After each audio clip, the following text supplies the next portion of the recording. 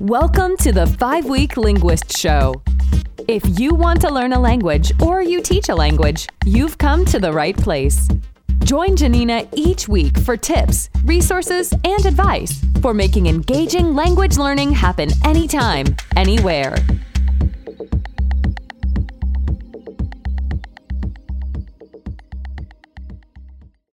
Welcome to the 5-Week Linguist Show. This week, I want to talk about Google Slides. And a lot of the activities that I'm going to talk about are more geared towards language teachers than independent learners, though there's some takeaways for independent learners that I want to talk about with each of these uses. So essentially, Google Slides is a presentation, right? I mean, it's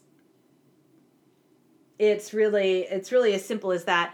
And I don't want to insult anybody by, talking about the really basic, we present things, right? We present pictures and vocabulary. But if you're an independent learner, I think it's really worth noting that the Google Slides has so many great templates. It's worth noting as a teacher too, but specifically if you're an independent learner, you can really easily make your own flashcards on Google Slides. Go ahead and select that and take images, put pictures there, and you have a beautiful set of flashcards.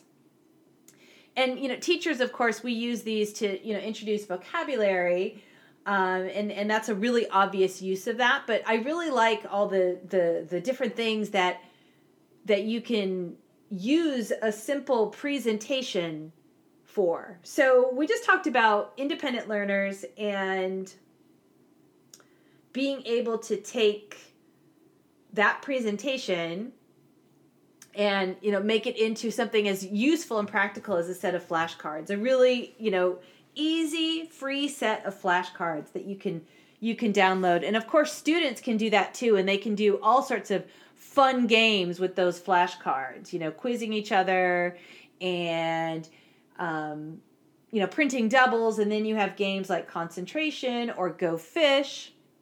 Those are great. And independent language learners, I just wanted to kind of put in there, even if you're studying on your own, you don't have that fun interactive part of it, but, that you would with, say being in a class and being able to play Go Fish. But I think part of what's really great about that is the tactile part of it. And as an independent learner, you can get that too, playing Concentration where you're trying to, remember things, or simply quizzing yourself 10 minutes a day on a set of words until you know them. You put aside the ones that you know really well. I really like rings to put in flashcards, kind of, put them all in a ring. Or my nephew does this brilliant thing with, he has this little sandwich bags, and he organizes what he knows, what he doesn't know. He's got a whole color coding system, and he's really successful with that. The next thing that I wanted to talk about was that simple presentation. If you're a teacher, of course, we can share that in a bunch of ways, however we're supported in doing that. Playing 9-grid bingo. This was a fantastic idea I saw from Martina Bex. It's just basically take out a piece of paper, 9-grid, and they write in words from your presentation. So, a lot of people use Google Classroom now. If you've got that in Google Classroom, they can go through the presentation and they pick 9 words, and then everybody plays. So I think that's really, really great. I also have some Google Slide bingo for you as well if you teach Spanish. And I also think another takeaway here for independent language learners is to make sure that you find something that's really fun. I understand that it would be not the best investment of your time if you're an independent language learner to, be playing, making all kinds of activities with Google Slides necessarily. But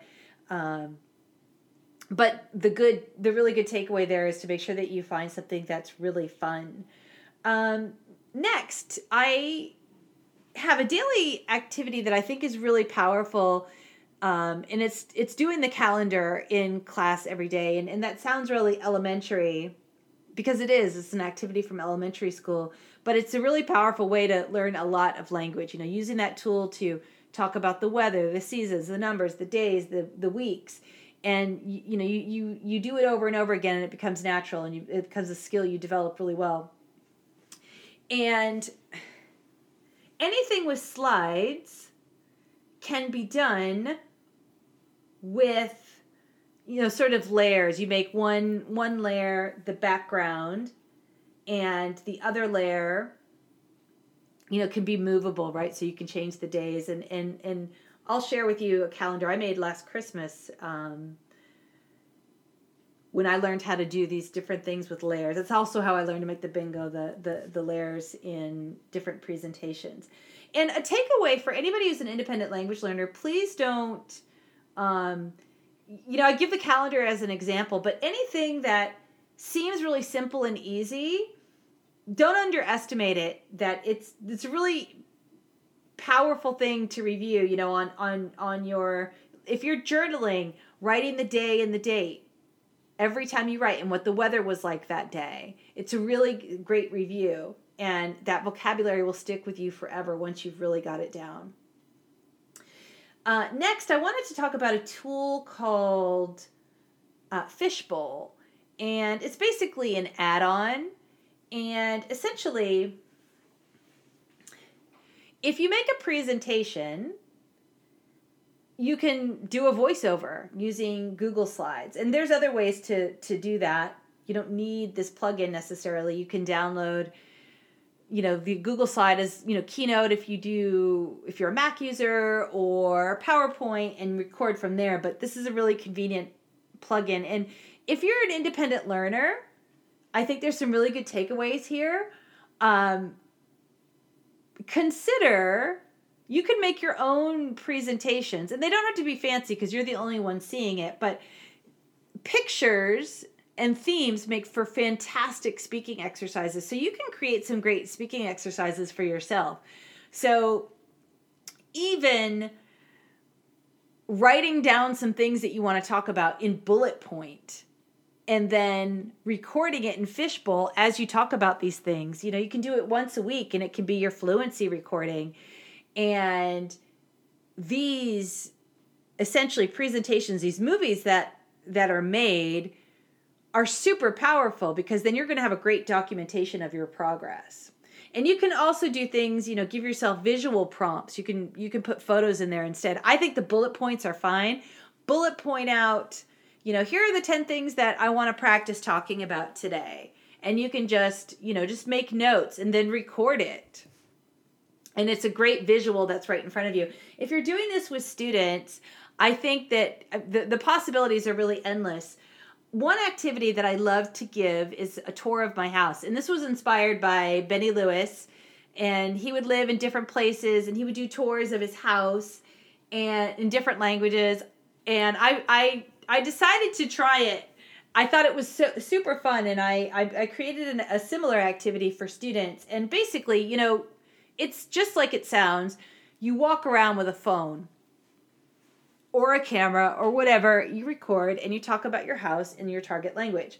But what you can do with Fishbowl is, find some pictures that can be your quote-unquote house. No one will ever know. And you talk about your house, this fake house. And those are actually really fun to see, these dream houses of these beautiful, beautiful homes, that pictures of them all over the internet. And of course, that's not the point. The point is learning how to speak. So you can do things like this for yourself using Fishbowl. So essentially, the purpose of the photos is really a support for speaking, right? They're really just speaking prompts. They're visual speaking prompts. And as we go through, they give you a stimulus. They give you something to help talk about. So those are some really powerful ways to use Google Slides as both in a language class or as an independent learner, right? Use the tool to record whatever prompts you've created and create the prompts around what it is you want to master being able to talk about. Do you want to be able to talk about people's appearance? Find some pictures of people's appearance and describe them. Do you want to be able to talk about some people in history? Do that. You get the picture. Whatever it is you want to learn about, you use the slide for your prompts, words or visuals, and you record.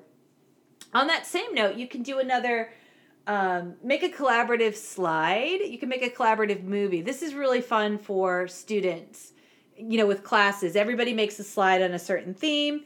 You go in and do edits. You make corrections, and then you export it, and you have a little movie. It's really quite fun. And the last one is definitely just for students. So the past maybe year and a half, everyone's been talking about Pear Deck. So it's a way to make presentations interactive. And it's an add-on that will just kind of pull up all of your presentations in Google Slides. And, you can add, there's different kinds of questions. I want to say they can have some audio or text, or it just really creates it's something that's interactive. And I want to say that there are some groups of teachers out there sharing Pear Deck, which is really cool, because then that way you don't have to do, you can give a couple of Pear Decks and get a whole bunch. So I think that's a fantastic idea. I think that is Ashley, Señorita Spanish, who is doing that. I think that's really clever. So, and I'm going to look for her information and check that out. So I can get some more Pear Decks too. Well, I hope you found these uses for Google Slides for learning languages useful. Go check the templates. And I'll leave some links below for you, some further resources. Until next time. Thank you for listening to the 5-Week Linguist Show with Janina Klimas.